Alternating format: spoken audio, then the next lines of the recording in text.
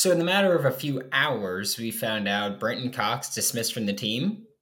Dope. Starting tight end Keon Zipper out for the year. Dope.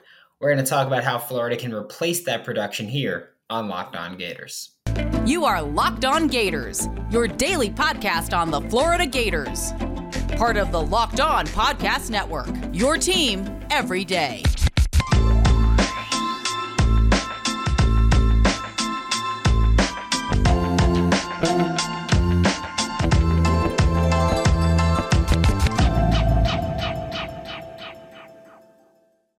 Hello and welcome back to another episode of Locked On Gators, part of the Locked On Podcast Network, your team every day. Thanks for making Locked On Gators your first listen of the day. We're available daily and free wherever you listen to podcasts. Happy Tuesday. I'm Brandon Olson. Find me on Twitter at WNS_Brandon. Written work with Whole Nine Sports and Giants Country of SI.com. Like, subscribe, comment, review. Check out the Locked On Gators Discord in the description down below. All that fun stuff. But more importantly, thank you all for listening. And now we're talking about this. We're getting right into it today. Brenton Cox Jr. gone from the team. Yesterday morning, reports came out. It was dismissed from the team. And then it was a few people saying, no, not dismissed from the team. And then Billy Napier said, dismissed from the team. So that was really fun. Brenton Cox Jr. right now is the leading pressure creator on this Florida Gators defense. I get it. Brenton Cox Jr.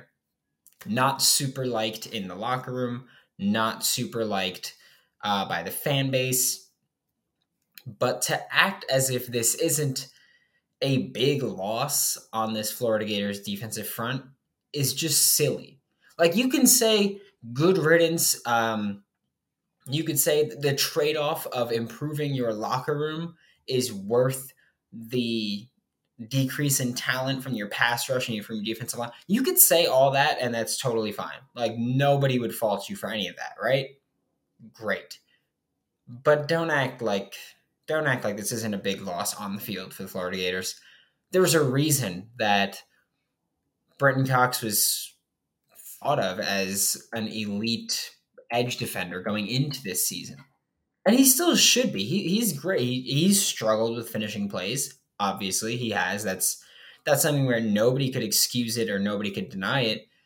But there's a reason that he is still the leading pass rusher on this team. 20 pressures created by Brenton Cox Jr. I get it. He's not the leading sack artist because Amari Burney has gotten a ton. Yes, the few times that he's rushed, yes. But Gervon Dexter, second on the team in pressures with 14. That's not great, by the way. Princely Wynn-Maylene, third on the team with 11, tied with Ventrell Miller with 11, who, by the way, off-ball linebacker.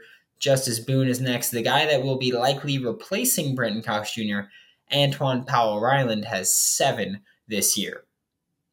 That's not a great number. Lloyd Summerall and David Reese each have 1. They will likely also rotate. And Billy Napier has said Lloyd Summerall and Antoine Powell-Ryland will be the next 2 up, which that's cool with me. Like, I have no problem with that. They've both been, I'll say, okay. Antoine Powell-Ryland has just 7 pressures on the year.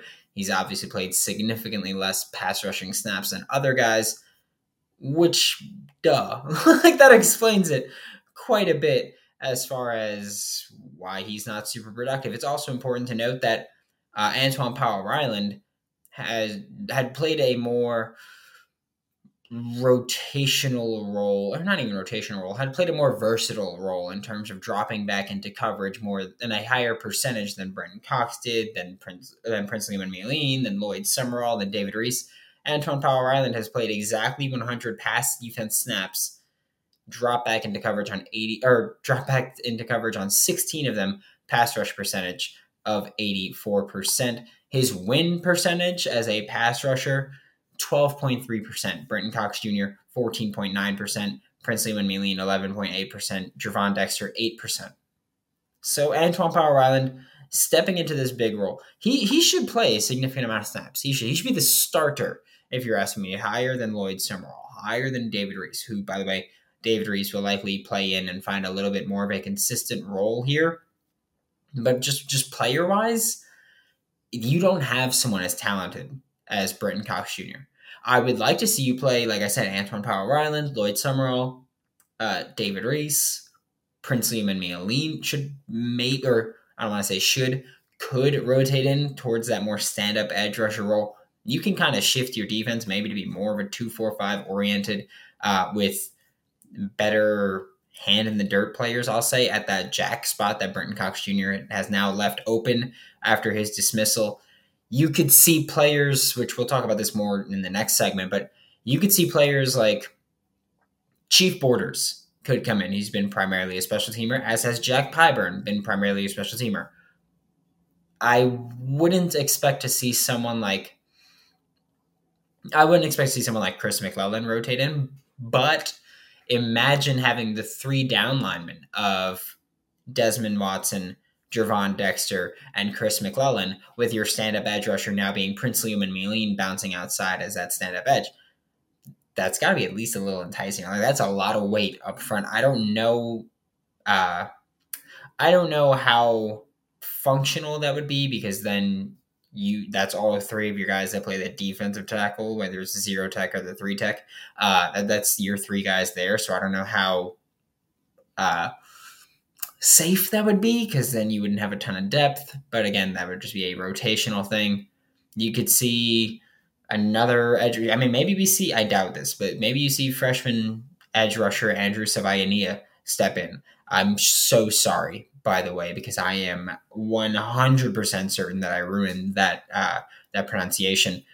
But yeah, this is a big loss for the Florida Gators football team. I understand he is not super liked. I get that, and I'm not saying that he should be liked.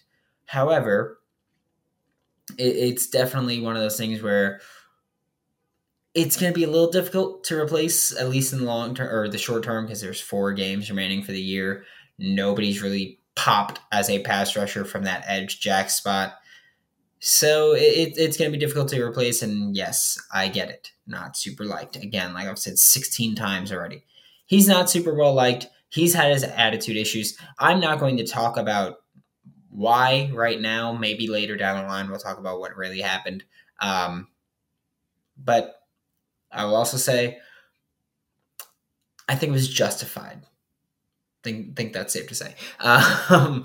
But I don't want to get super in depth onto what happened exactly, especially since the details need to come out. But I think it's important to talk about how the Florida Gators can replace Brenton Cox schematically, because, like I've mentioned, you don't have a player that's good enough to just single-handedly replace Brenton Cox Jr.'s production, which, by the way, hasn't been super productive, but he's been the most productive, which is horrifying. I need people to get that one too. Like, Brenton Cox Jr. was not a world beater this year. He had his flashes where he looked great, but he was not great this year for the most part. He's still by far, by a huge margin, your best pass rusher, and that should kind of scare the hell out of you. It should.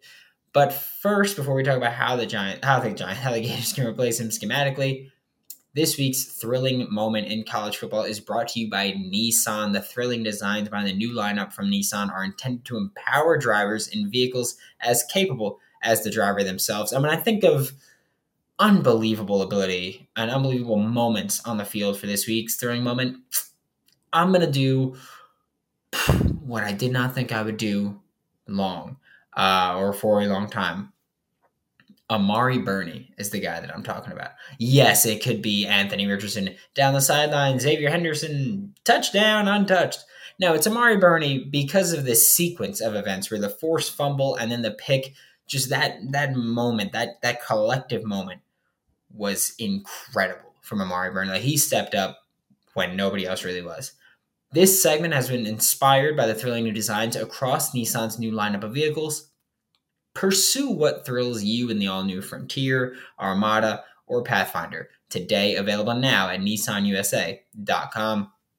Thanks again for making Locked On Gators your first listen of the day. Every day, we are available daily and free wherever you listen to the podcast.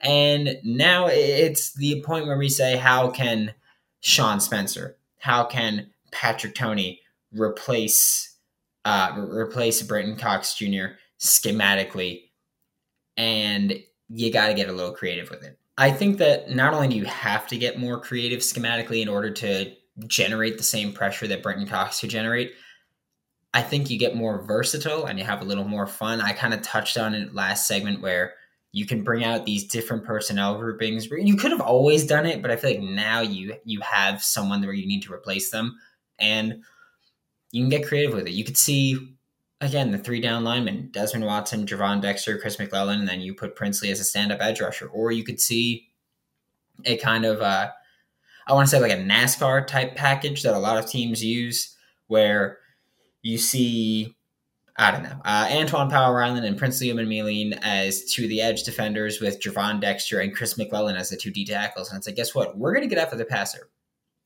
Simple as that. Desmond Watson, I love Desmond Watson. He started off exceeding expectations, and then I think expectations got too high, and now people are souring on him when he really hasn't changed who he is as a player much. He's just kind of, I think people were like, oh man, like he's outperforming these expectations. Imagine what he's going to do with a few more weeks of experience. That's very rarely how things work in college football. Usually you see a bit of growth, and then you kind of plateau and you stagnate, and then the next year you see a bigger jump.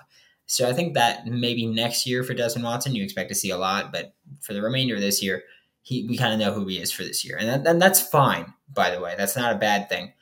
I think you can also get a little bit more creative with your usage of these sim pressures, and I don't want to say just creepers, but you've got other kinds of sim pressures that Patrick Toney likes to break out, and you've got these fire blitzes or fire zones that you could break out, and it could be really fun. I think that for the huge majority of the snaps Brenton Cox played, he was rushing the passer, and you kind of knew he was rushing the passer. Where he dropped back in the coverage once a game, maybe. So I think now with Brenton Cox gone, you can use Princely Umanmielen. You can use Antoine Powell-Ryland. You could use David Reese. You could use Lloyd Summerall. You could use Chief Borders and kind of have 2 stand-up edge rushers and be like, well, one of them might drop back. One of them might not drop back. They both might drop back. They both might rush. You can get a bit more creative, and I think you have to. Again, like I said, when you lose when you lose your most talented pass rusher, you have to try to scheme these pressures, and sim pressures are the way to do it. Luckily for Florida, you're already pretty good at running these sim pressures.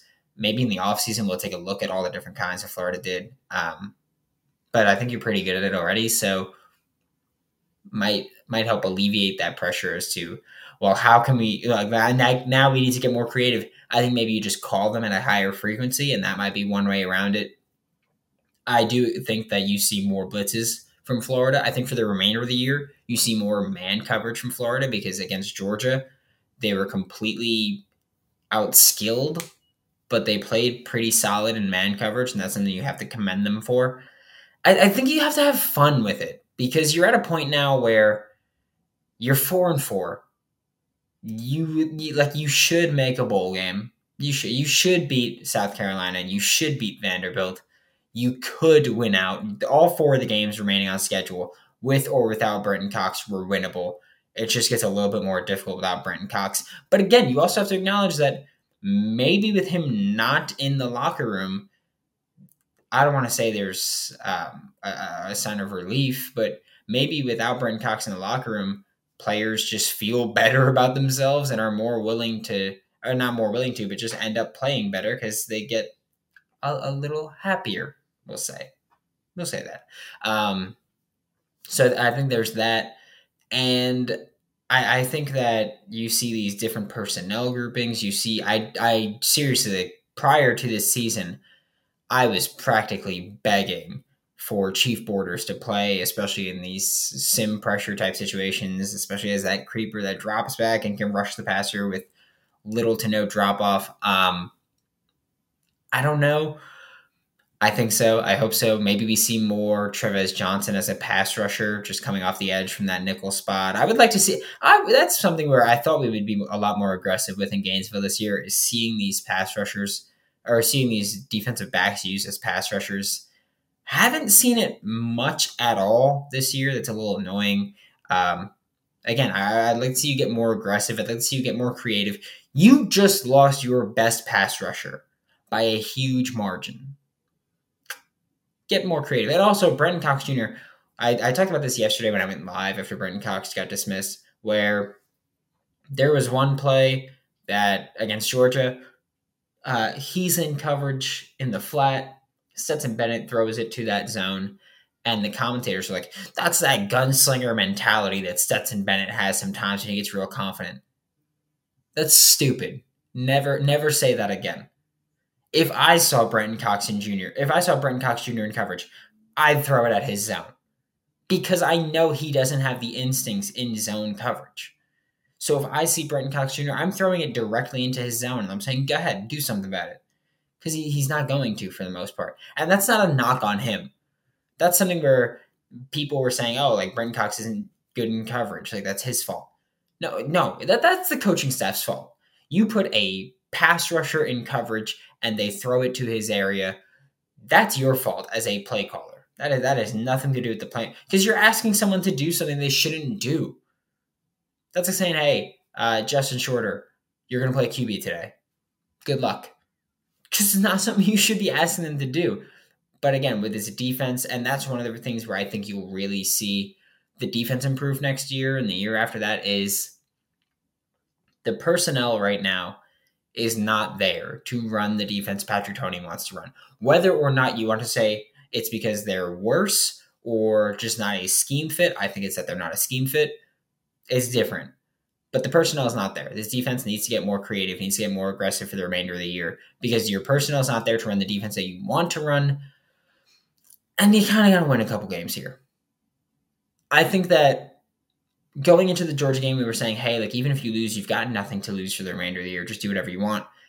I think that you do have something to lose. Like the expectation for Florida should still be a bowl game because you have a team that's good enough to make it to a bowl game.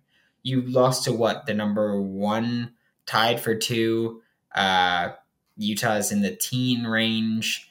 And then Kentucky just fell out of the top 25. Like the only 4 teams you've lost to are damn good football teams. Expectations should still be bowl game because the remainder of your year is not filled with great teams. I don't care if you win by 1 or 100. You should be winning football games. I'm very intrigued to see how the pass rush is going to handle or how the pass rush is going to operate this week without Brenton Cox Jr. for the first time against Haynes King. Against Texas A&M, I don't know who's going to be playing QB for them. They go nuts with it. So that's why I was like, oh, wait, no. Their QB situation is just a mess. It's constantly different. Connor Weigman might do it. We'll see what happens with it. And it's just going to be really fun to watch Florida try to create some pressure. Because, again, no clue what they're really going to do. But now we get to talk about a different loss, a different kind of loss, with this one due to injury. It's Keon Zipperer, best tight end on the team. But first, a quick word from Sweatblock because it's no longer summertime, thankfully, because during the summer, I am disgusting. I am naturally very sweaty. Sorry to tell you that. I am naturally very sweaty. I live in a humid place where I'm even more gross because of it. Luckily, not as hot right now. Humidity is still a pain, but not as hot, so it kind of alleviates that pressure a little bit. But for me, Sweatblock was created by a doctor to help with his own excessive sweating. So, 2 peas in a pod there.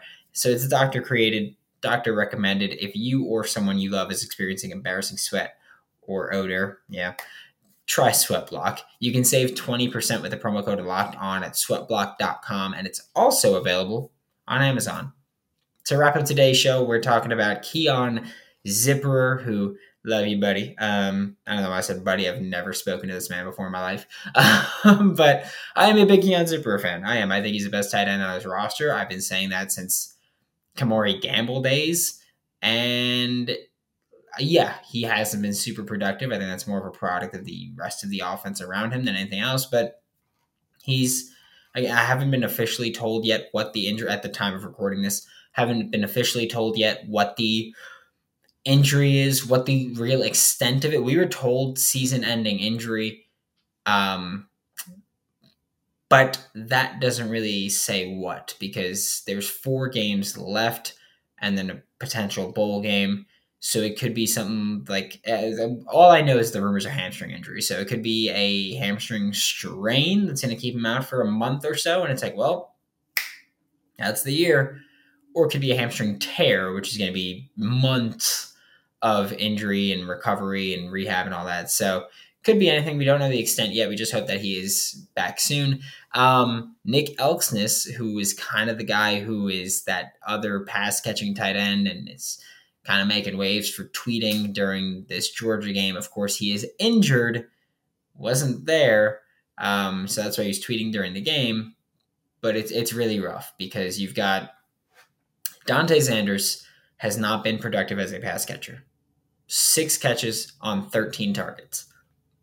For example, or for reference, Keon Zipper, 13 catches on 20 targets. So they both have 7 incompletions their way, but one has twice as many catches.